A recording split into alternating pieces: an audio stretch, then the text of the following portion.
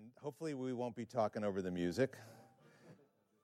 It's a lot harder to preach in church when everybody's in the back pews. So how about if some of you move up a little bit, because with the lights, we'll be able to see you if you move up, and without moving up, we won't be able to see you. And it's nice to have a public conversation when you have the public here. So come on up. Even if you need to sneak out early, you can still sit up here. It's okay with us.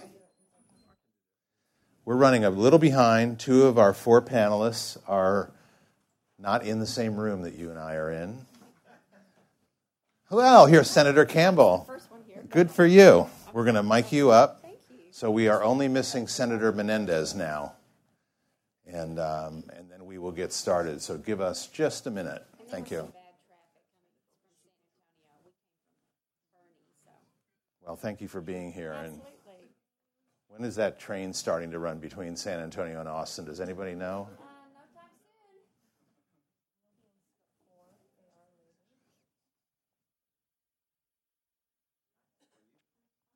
So while we are miking up, I'll dispense really quickly with a couple of the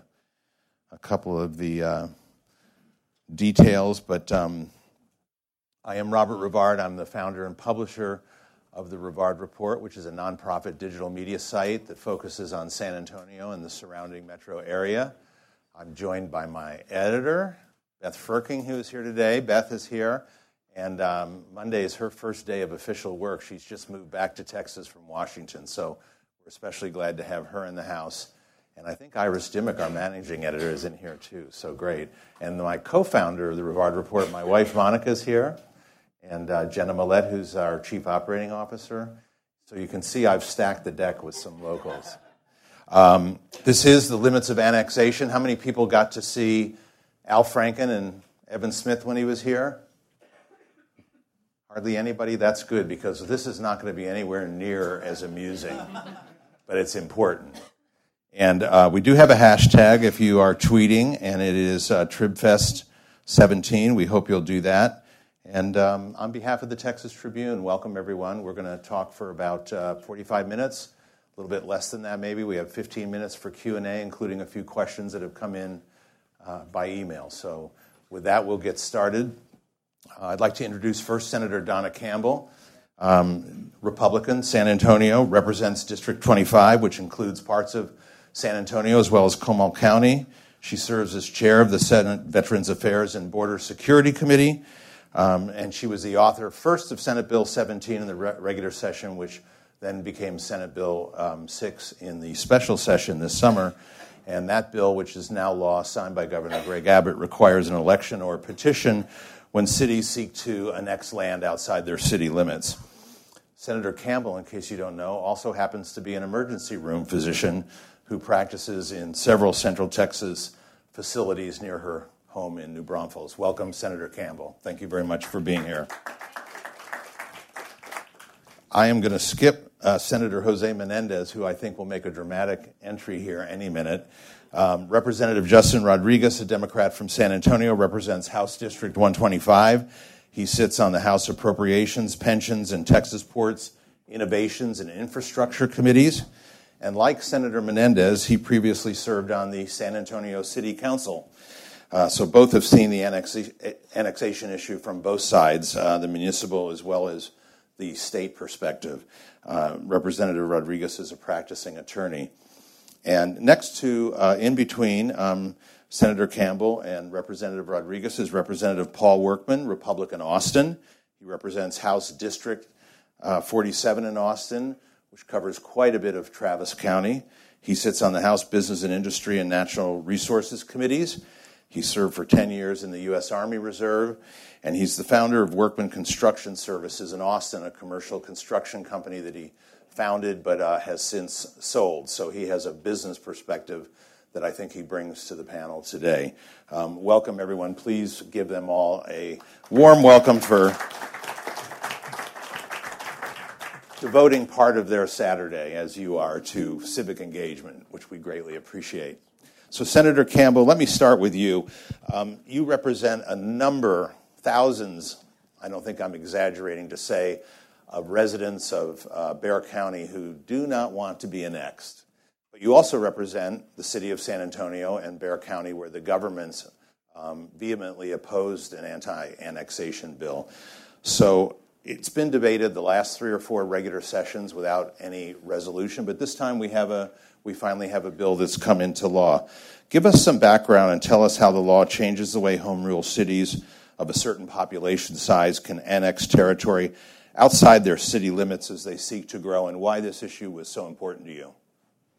The issue was important to me because any private property rights are important, and I think that's a nonpartisan philosophy, because anybody who owns private property, they should have the right to make decisions on their own about their property. It came about, really, this session. Annexation reform has been needed for the last few decades. Never actually came to fruition until this session. So then why now? What was so important about it now? The best example I can give you is in my district. San Antonio, a couple of years ago, had laid out a very egregious annexation plan to annex many square miles of folks that had chosen to not be within the city limits of San Antonio.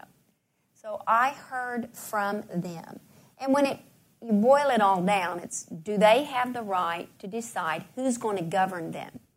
When they are annexed, or when you're annexed, against your will, so a forced annexation, all of a sudden, you take on the debt of the city that has just annexed you, fees, regulations, ordinances, all set up by people you never had the opportunity to vote for.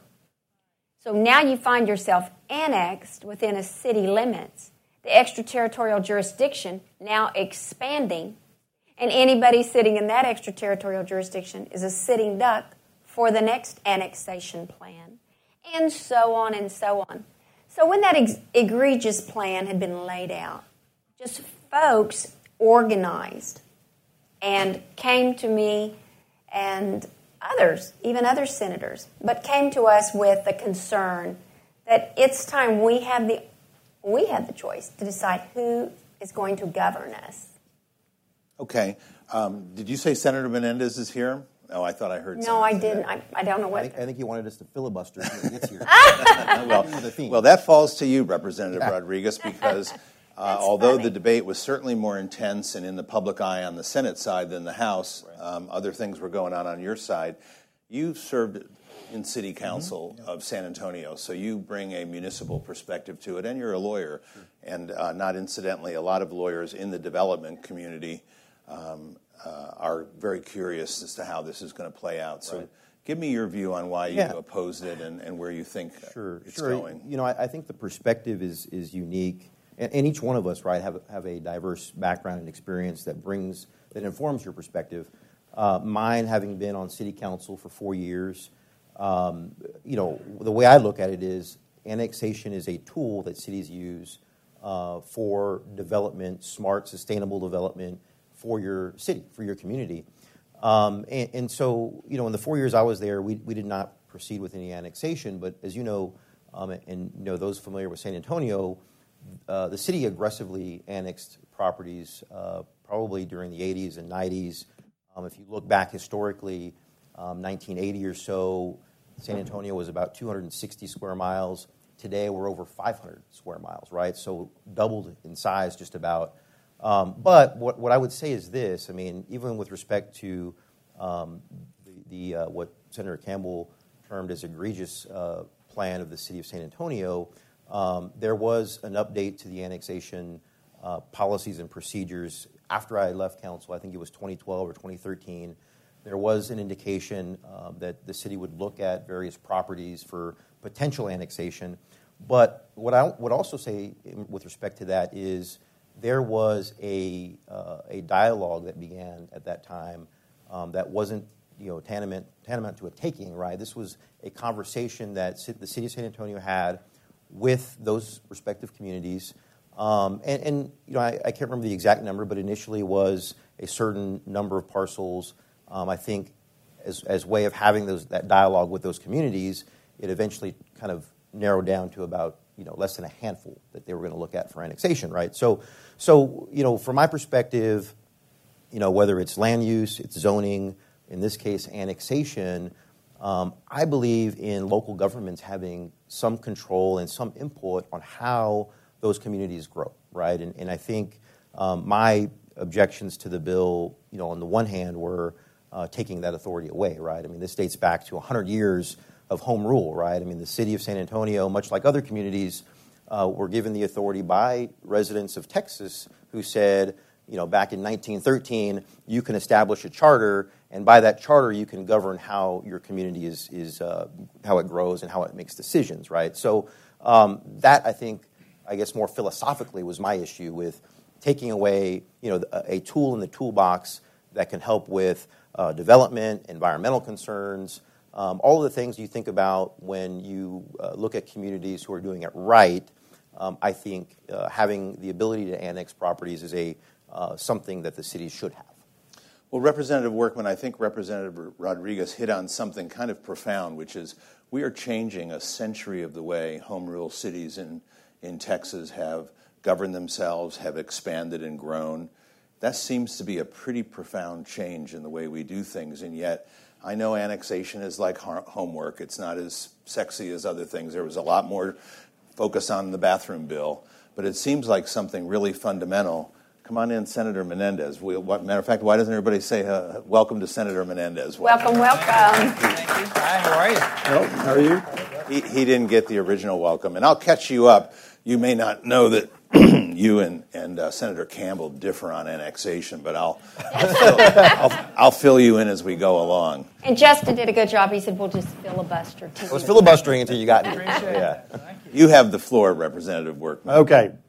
Well, although we are changing, 100 years worth of home rule law, in '63 there was some modifications to it, which attempted to make it a little more difficult for forced annexation, but because of some abuses by some of the communities, and so that hasn't worked. And like Senator Campbell, I had a number of constituents come to me in various areas who wanted no part of the city of Austin, and they were trying to make sure that they had a voice in that. And fundamentally, you have to ask the question: should you have a voice in whether or not you're going to live in this community or that community? And of course, we are changing a lot but there are only 3 states left that have forced annexation now. After we passed it, there's only 3 that are left.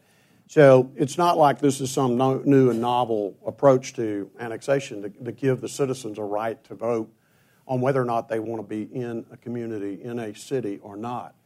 And in my case, one of our communities, which is under a strategic partnership agreement, I hope we'll get a chance to get into that a little more.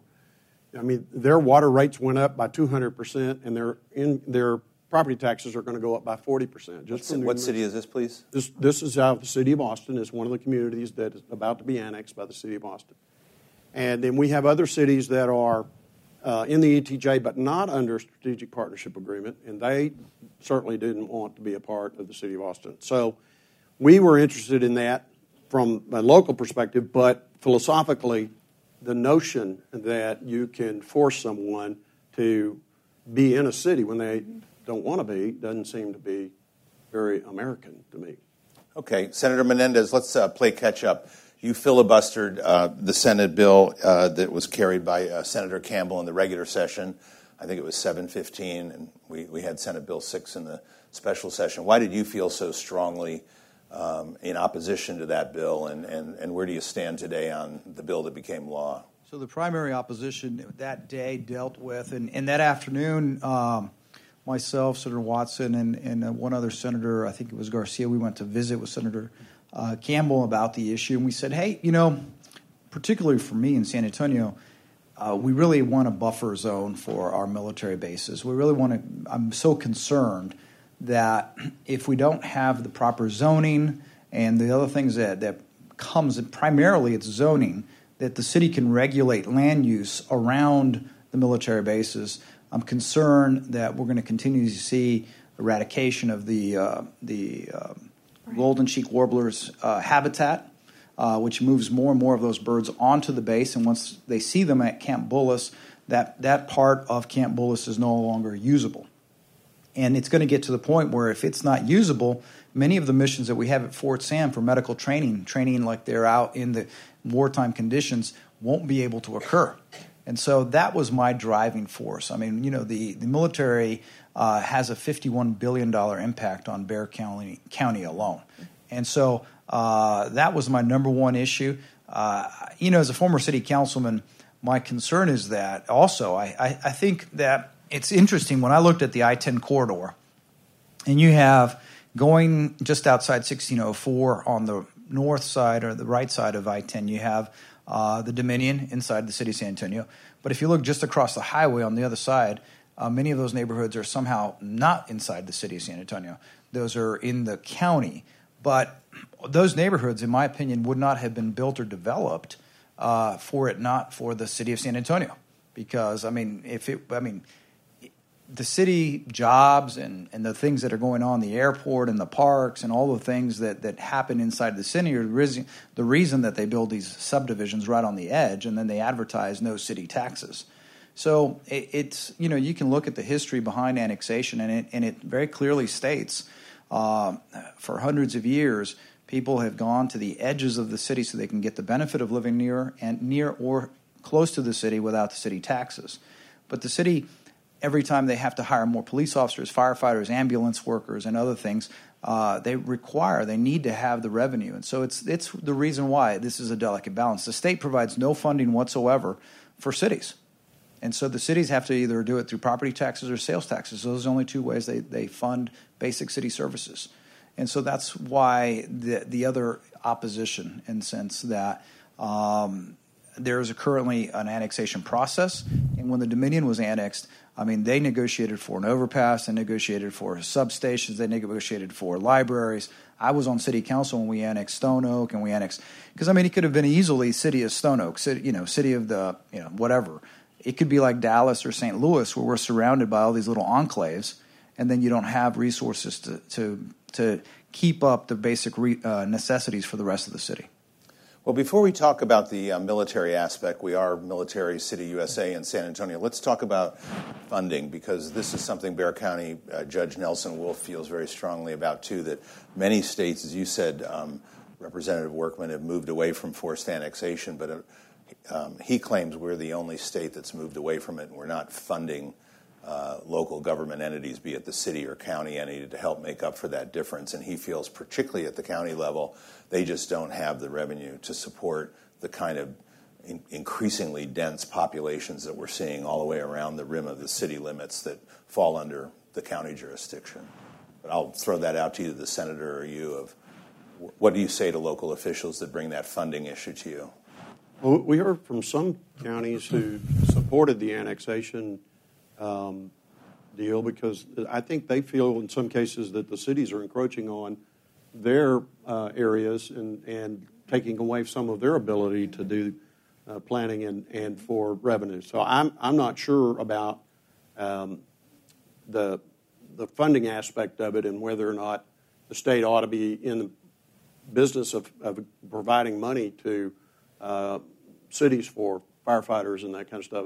That's what their local property taxes and sales taxes are for. Well, let me go back. Do you want the senator? Well, I think I would add a few things. I guess we'll talk about the military a little bit more and the golden cheek warbler, and but it's not the government with this forced annexation. It's like the government holding the government telling the people, you have to work for us. And the government works for the people. And yet, with forced annexation, it's growing and expanding because the financial needs, increase. Well, at some point, you run out of land annex. It would be like California, who's $1 trillion in debt, and without going much into that, but should they annex a state to try to help? That sounds, that's totally out of whack. My point is, at some point, you run out of land to annex to gain a tax base. And it would be, it's okay to annex for the city of San Antonio to annex a little bit more and a little bit more and a little bit more. And then what do you do when you're at the margin and there is no more land to annex, but yet the needs are still there? Are they saying the needs are gone once they've annexed everything?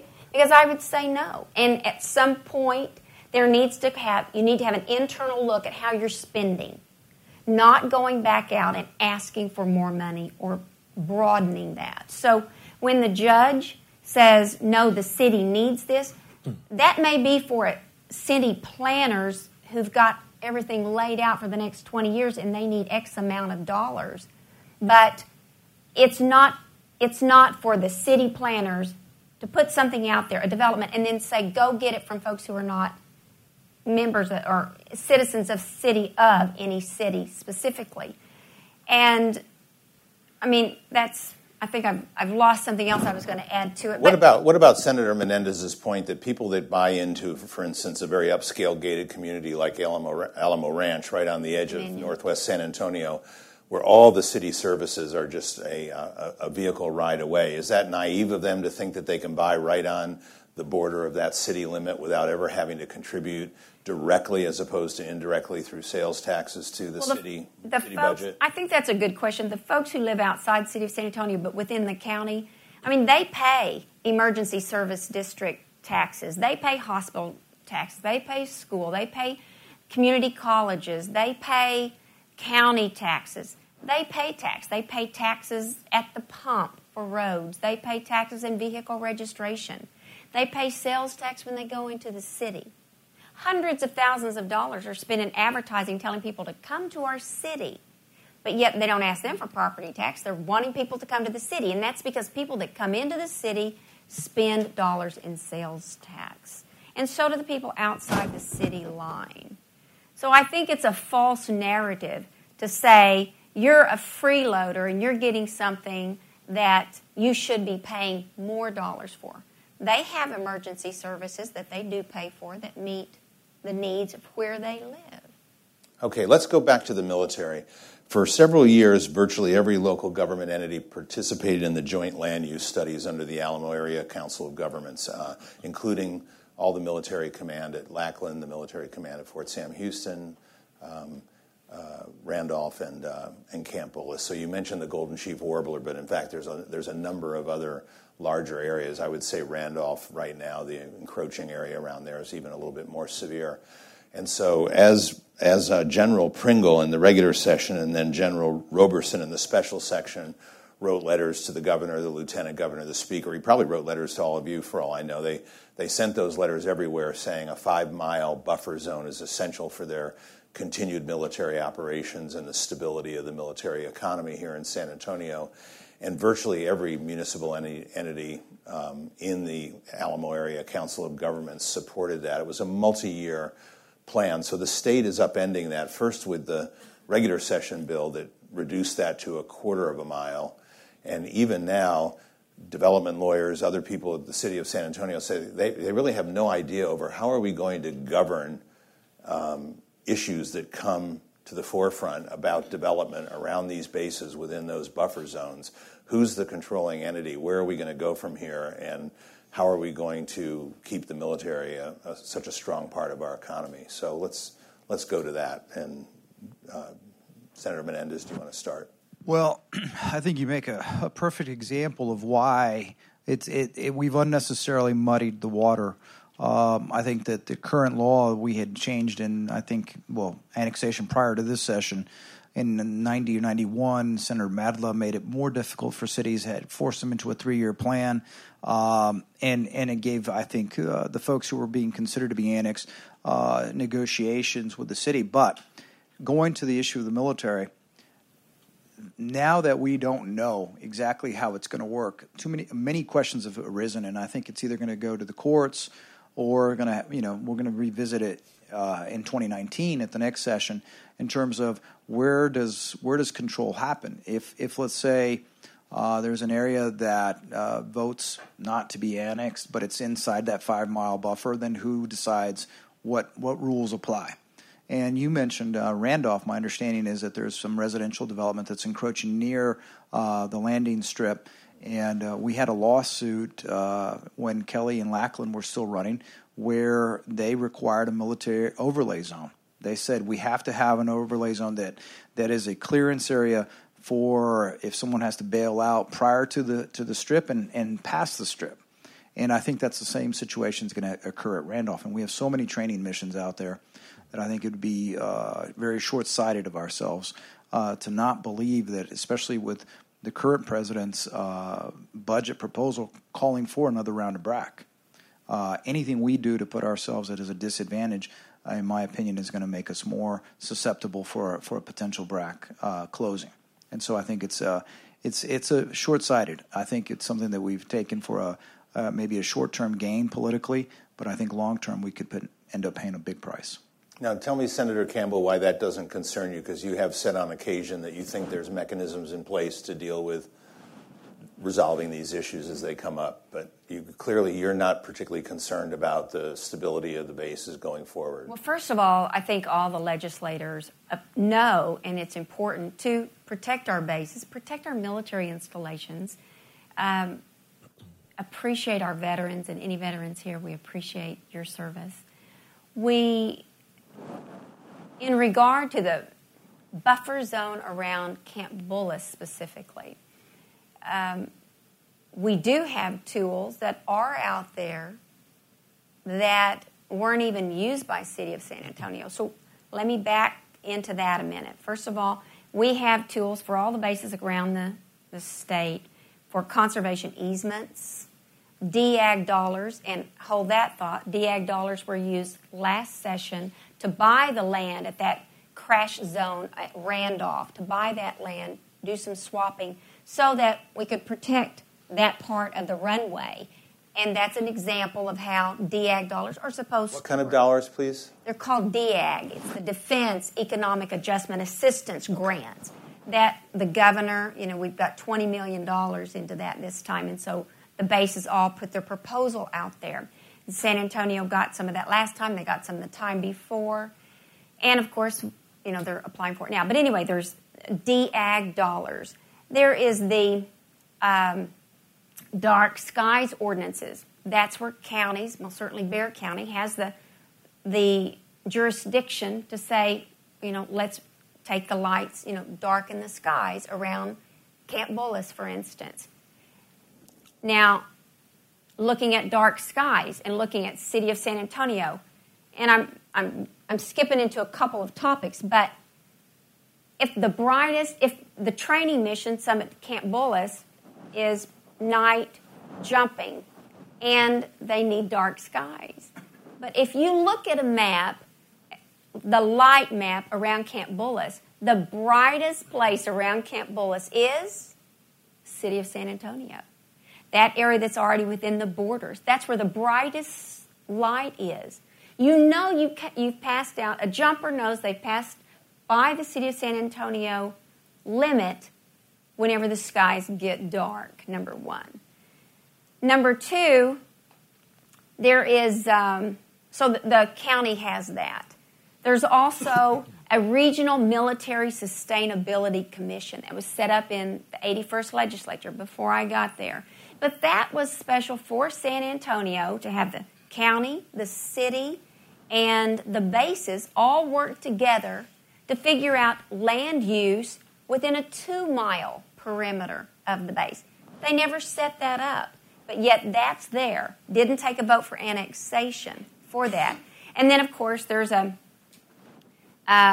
joint air use zone that's set up for military around all the bases that have aviation. So those things are out there as tools in the toolbox. Annexation is a poor tool to say you're trying to use to protect a base. Golden cheek warbler, let me skip to that real quick. Golden cheek warbler, first of all, is not unique to Texas. It's not one of our... it's an endangered species. Yes, but it's not. Texas is not its specific habitat. There's other places, indigenous. Thank you, I was blanking on that. And there's a lot of places in Central Texas which will house a golden cheek warbler, but people do come first. And so, setting aside the military, and we will protect our bases, but this bill now in the special session, I believe is a better bill. Because when you're asking for a 5-mile buffer, you don't want to be asking that those people can't have the right to vote. So this bill says the city still has to set up a plan to vote for annexation. And then if the vote fails, they still have the land use based on joint land use studies that's been there before. So they still work with the base, the city, they can work with the county, whatever it takes, and that 5 miles now for land use. But the people still get to vote. I mean, we talked to veterans that said, we fought for the right to choose who governs us. We didn't fight so a city can come in and say they want to take our land for an increased tax base. So we're hearing different things, and different people that come to your office, they may present their story differently. That's where I am on the military. Well, I think no matter how thoughtfully we say things, it is going to be the actual tools that we leave for the cities to work together with the military to protect. I don't think the generals would have been in such strong opposition to the bill if they felt comfortable with the bill as the way it was written. But let's hold that for a second. One of the things my colleague Senator Campbell just mentioned said something about that people still get the right to vote. But my understanding is under your bill that it doesn't apply to all cities. If you're a city that's under 500,000. County under 500,000. County. If you're in a county under 500,000, you can still annex. That's Tier 2, as I understand it. But current law. I'm not a lawyer. And then the other concern is that I had was that there were separate classes of voters. I think that you had to be in the original bill. I'm not sure it survived to the second bill. If you got to vote if you were a land owner or a homeowner, but not if you were renting. No. And so that was in the first bill, the original bill. Let's clarify that now and add to that, Senator Campbell. Can a property owner who's an absentee owner possibly have a vote? Because it seems to me if that were the case, you'd never get past a federal court on the Voting Rights Act. But tell us who votes or doesn't vote or how that unfolds. Right. They have to be registered. In Texas? In the county. They have to be registered. But owning property, it's not just those who may rent. And any city that's going to annex, I'm pretty sure that they would look and make sure they have at least the area they're going to annex, that 50% of those are property owners. But it's registered voters. There aren't any registered voters that are alienated or kept from voting. If there's an area to be annexed in which there is not at least 50% property owners, then registered voters still vote. But by petition, they still have to get property owners' permission to be annexed. So, but there aren't any registered voters within the area to be annexed that would not have the right to vote. What if the property owners don't live in that county? Mm-hmm. What happens then? They have to be asked if they want to be annexed or not, because it's it's still their property, right. And it's by a petition. So they are petitioned yes or no if they want to have their property annexed, because it's a private property right. I believe this applies only when there are less than 200 people in the area to be annexed. And so the idea is to protect the property owners in that area from, say, a subdivision that is full of renters, and the renters voting to be annexed into the city without the property owners being able to have any voice in it, yet there's only a couple of hundred. Excuse me, I know this is outlined. This is really not clear, and I hesitate to be able to go forward on the conversation. Petition, when I hear petition, I think that people are voters, registered voters, are petitioning to put a referendum out and moving forward. And then, once again, it would be the property owner registered, unlike the registered voter renter or referendum cannot vote. They're not actually submitting a petition for a referendum. They're submitting a petition to the city asking to be annexed. This is why some lawyers are telling me this is headed for the courts. Do you all agree on that, or do you disagree? Well, I still don't. Okay. So, is there a percentage? I think it's a 50. Well, the conversation is beer and wine. It doesn't go. By precinct, wet and dry elections. Are you familiar with those, Senator? Yes, but I'm not sure that's a. Well, I can't make that as.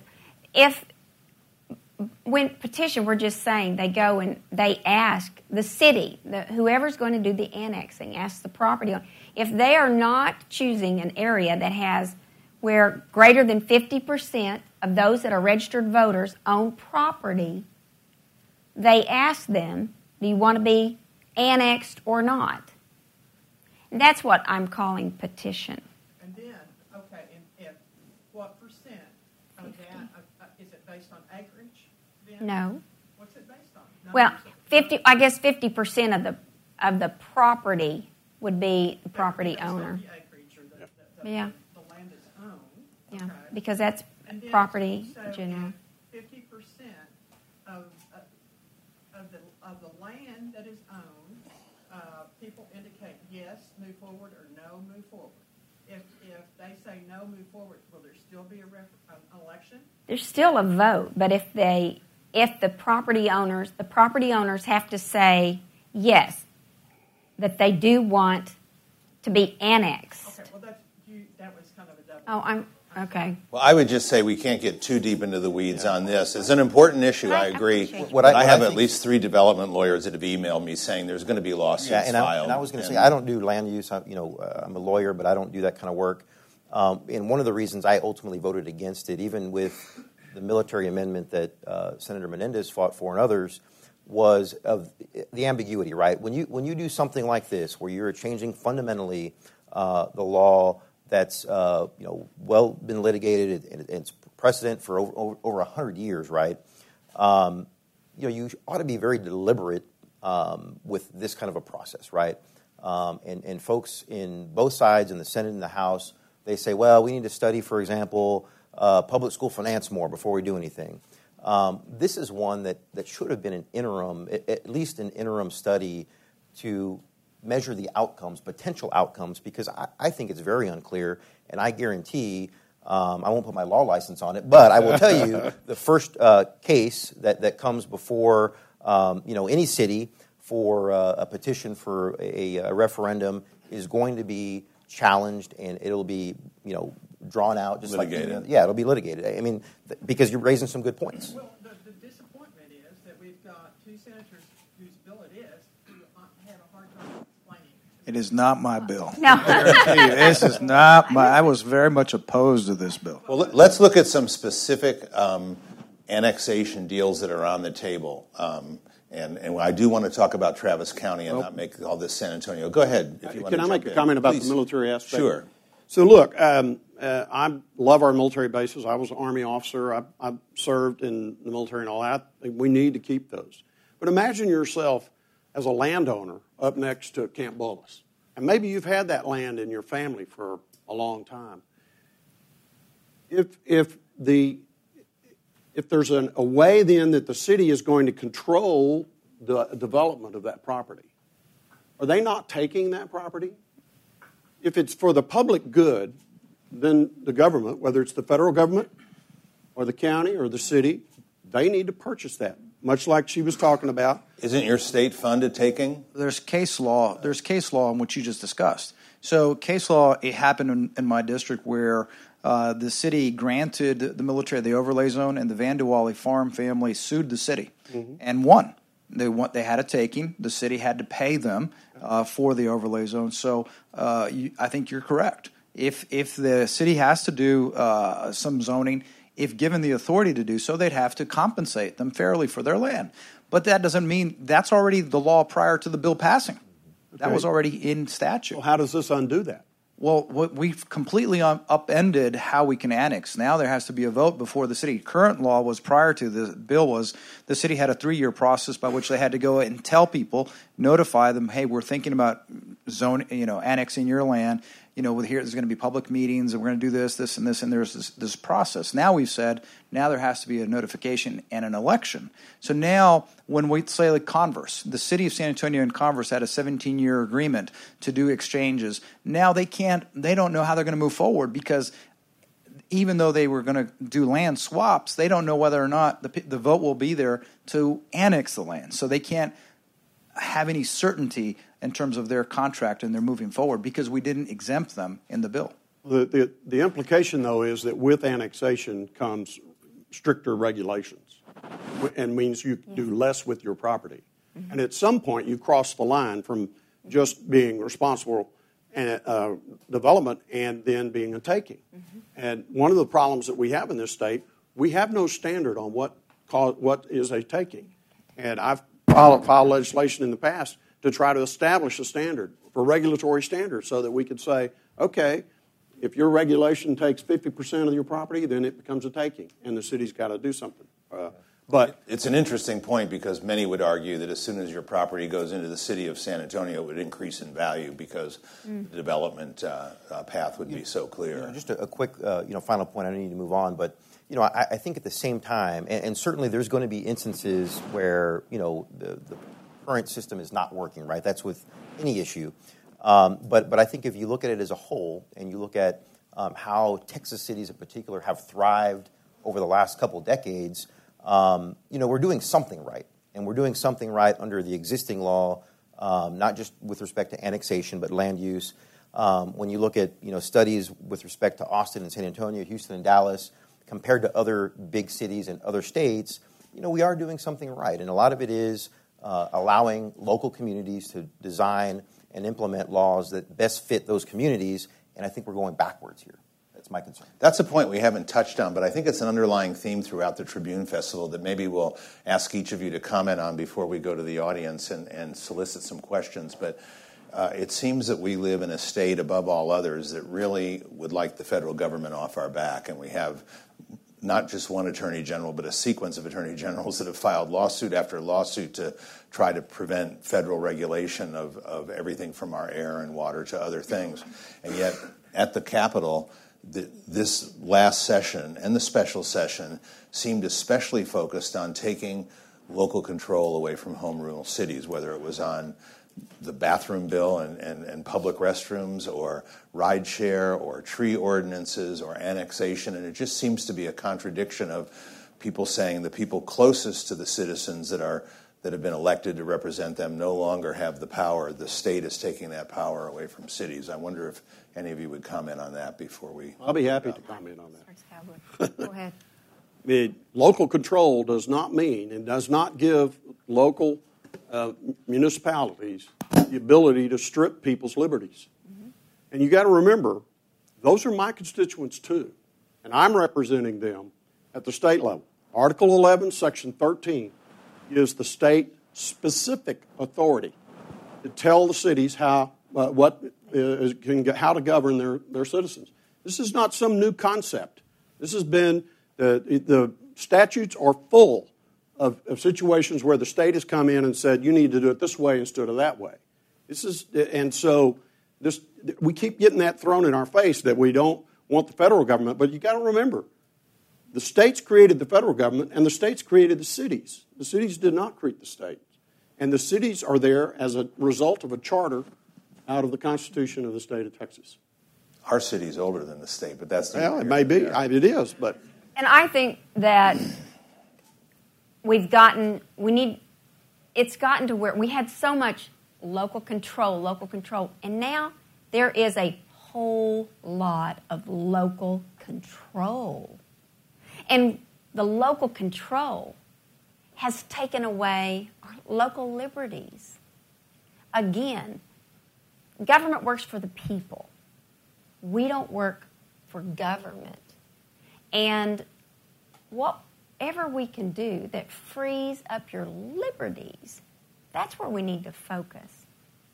Not just that whoever's elected in the city can now go and decide, oh, this is the plan for the city the next 20 years, and we need to go, and you're just automatically going to be part of it, citizen. So, no, citizen, let's convince you. I mean, cities can still annex. They can go make their case to the people why they should be annexed. They make their case. The people are smart. They will say yay or nay. I'd hate to have to go convince people that we should all pay a federal income tax. Well, exactly. But my point is if the city feels that whatever their plans are, they can make the case, then the people would vote for it. If they can't, they have to go back to the drawing board and find something else. Okay, Senator Menéndez. So it almost appears as if we're forgetting about the fact that cities are electing their mayors, their city council members, and they're electing these officials typically in smaller districts at a closer level, smaller elections than typically our districts are. Definitely ours for sure. So if the electorate has elected a mayor and a city council, and they've asked to pass, and maybe in many cases, like in San Antonio, where they've gone and have elections on purchasing land to save for parkland, for the tree canopy, and they want to have a tree ordinance.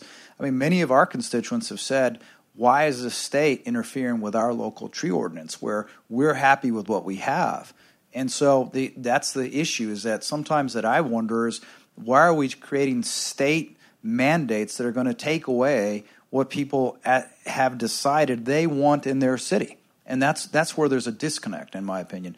So I can understand what they're talking about, their individual liberty of the individual, but these individuals have also elected people that have said to them, we want you to take care of the environment. We want clean air and clean water. We don't, whether if you live in Austin and you don't want to have plastic bags, whatever the case may be, why is the state of Texas deciding that it needs to come and manage each individual city or tell the rest of us what to do or not do? And so there's a little bit of a disconnect. I understand that we represent them as well, but our constituents are saying, we've elected this mayor and this city council who collectively have made the decision. They've had an election. They've discussed it.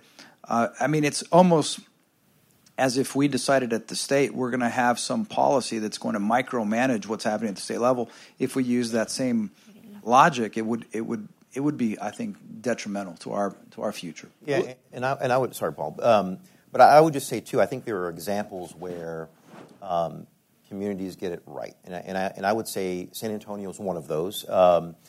As an example, I think there are folks, not anybody here, but I think there are folks in state government who would like to limit the amount of local debt that a community can take on for infrastructure projects, right? And you know this, Bob. I mean, dating back to 2007, every 5 years, the citizens of our community have voted overwhelmingly for these huge bond referendums for things like infrastructure, to prevent flooding, for highways. So look, I trust my community, and if my community says, hey, we're okay with you guys going out and selling some debt to do this because it's going to accelerate projects, I'm not going to step in as a state government person and say, that's bad. You're doing things the wrong way. So, I think it's working in certain communities, and I think this feeling that it's, now all of a sudden local control is, a four-letter word, right? The same goes for school boards. I was on a local school board. Look, I know when I was on the San Antonio ISD many years ago, Board of Education, we were very frustrated because things that were coming out of Austin, in some cases where unfunded mandates, I felt like at that time, we're closest to the ground. We're elected at that time by an even smaller electorate in our single-member district. Let us make those decisions, right? And so that is, I guess, my philosophy. I know not everybody shares that philosophy. Certainly it's a partnership, but we do here at the state and our local officials. But I just have a very, I have a feeling in my gut that my local officials are the closest to the ground, and those are the ones best informed to make local decisions. Well, and look, I have a number of small cities in my district, and they all operate very well. And I've had a lot of conversations with them about tree ordinance. It turns out the San Antonio tree ordinance is actually a good tree ordinance. And in fact, when I filed my legislation, one session the city of San Antonio came and testified in favor of what I was trying to do. So there are ways to do that. Mm-hmm. But the notion that, that a city council can say, all right, from now on, that tree that's on your property, it doesn't belong to you.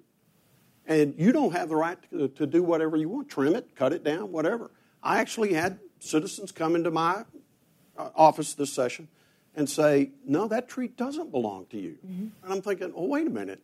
It was on the dirt, and I bought the dirt, and that tree belongs to me. And if I decide that it needs to come down to put in add an addition for my mother-in-law, then I should have the right to do that. And this is the liberty part that we keep talking about, is if cities will take care of the streets and the water and the things that they're supposed to take care of, but it's when they get off and start taking my liberties away that the state needs to step in.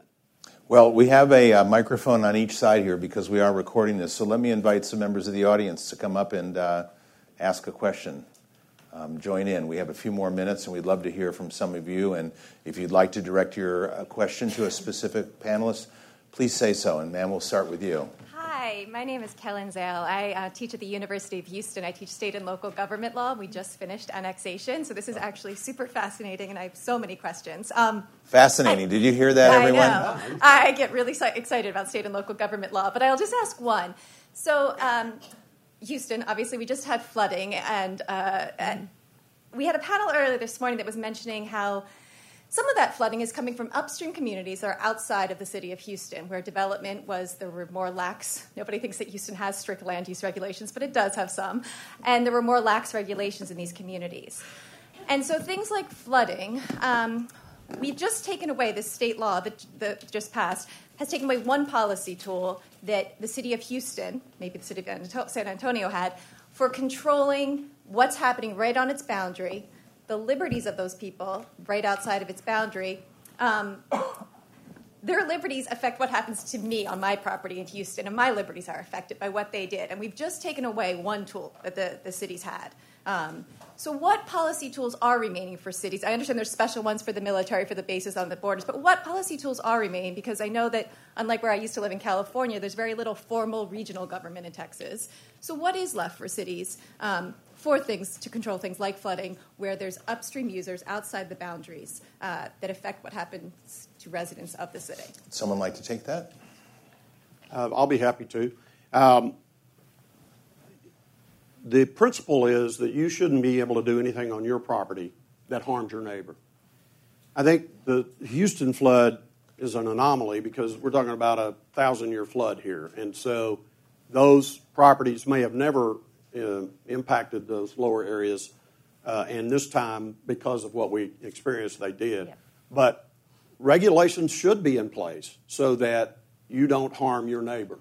But within your property, you should be able to do what you want. Do you know that in Austin area, there are some land use ordinances which restrict people's use of their land down to as little as 5%. So that means if you've got a 5-acre tract, you can only use 5% of that 5-acre tract. So in my mind, that's a taking. So, but within that 5-acre tract, they should be able to do what they want to do as long as they don't harm their neighbors. Bob, to the lady in the issue of the runoff, what we found in San Antonio is that anytime you increase development upstream, you increase the speed and the amount of runoff that goes downstream. So one of the things that I'm not sure how City of Houston applies this to its neighbors north of them, but they have to come and talk in some sort of negotiations, is that they've got to look into detention, either on-site detention ponds, or they have to look into some expansion of their floodways. City of San Antonio, through the bond packages, has been very, I think, creative in terms of buying more land in order to create a drainage program where we take creeks and we've widened them, and we've added a city bikeway and runway, pathway, greenways that are almost going to be interconnected throughout the whole city. But it's helped us with our runoff. And then when we got downtown, we created a huge underground tunnel. So a lot of the water comes in at one side and it goes out at the other. But it's going to require a tremendous amount of investment. I don't think legally there are any tools that the city of Houston could use to force anybody upstream to do anything. Let me ask the two individuals at the microphone to please both pose your questions. We'll take them at once. We're going to run out of time, and I want you both to have the opportunity to give your questions. So, sir, you go first, and then we'll follow with you, and then we'll answer. Thanks for sharing this topic. I'm glad I stumbled in here. It strikes me that the annexation debate is a symptom of a bigger problem, and I'd like to ask your reaction to this bigger problem, which is networked infrastructure, roads, electricity, water, emergency services is always a lot cheaper to provide per capita in a dense urban area than in an exurban or rural area.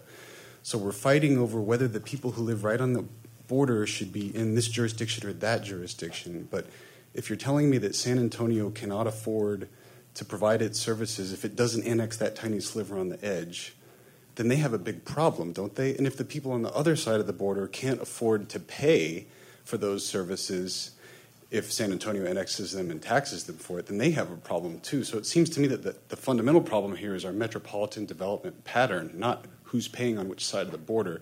And I wonder if that has come into the debate on this topic. Okay, and sir, your question, please. Sure. Well, that's a difficult question to follow up. Senator Campbell, I wanted to hear your thoughts on the fact that your legislation kind of undeniably caused cities to act in probably a more reckless manner when it came to annexation before the bill came into effect, and how that opened up cities to probably a very expensive legal process. I know in San Antonio, I've seen a couple instances in which the city is going to be very prone to kind of lawsuits against annexation that your bill caused the city to enact in a more rapid manner. And I want to hear the rest of the panel's thoughts as well. Thank you. Okay, why don't we take the second question first, Senator, and That then sounds good. But we won't forget this gentleman over here. Thank you for the question. The annexation bill should not have allowed, the best I can tell, a city to be more reckless with their annexation. Yes, there's some fast-tracking annexation that the city of San Antonio wants to do. I think they had 9 they initially had planned, cut it back to about 5. So that has to be finished by December 1. And, you know, I will trust that City of San Antonio will do it correctly. If they don't, though, anyone that, feels violated by how they've annexed will have the right to go to court. Loser pays, which is something that the bill did provide. That's right. Any comment on that second question before we move to the gentleman's larger question about the greater urbanization of Austin and San Antonio are growing together at a breakneck speed? So, yeah, I just think it's a shame. It's a shame that we'd have to put ourselves in a position here. And I think I can almost combine the two questions. Look, it's not that the city can't afford to provide services. It's whether or not people who live across the street or a highway from the city, I mean on the edge, and for it not being where they are, that it's almost that they're, and to some degree, it's like they're not contributing to the overall good of the whole network that you described. I think the city of San Antonio has been very judicious and careful in terms of how they look at annexation, and I was very strongly, I worded strongly with the city manager's office and some of the city elected officials. I wanted to see annexation to occur both for the positive net impact to the overall city, but also to areas that otherwise would have no garbage pickup, would have no police, no fire, where they were underserved and they were sort of left out in limbo in between cities. And nobody wanted them because possibly they might be too expensive. And so that's what frustrated me. And really, the last time we had annexation change, it was because Senator Madla was frustrated the city wouldn't annex south and extend city services. And so he got mad at the city and said, okay, fine, I'm going to make it harder for you to annex, because all the annexation was going northwards.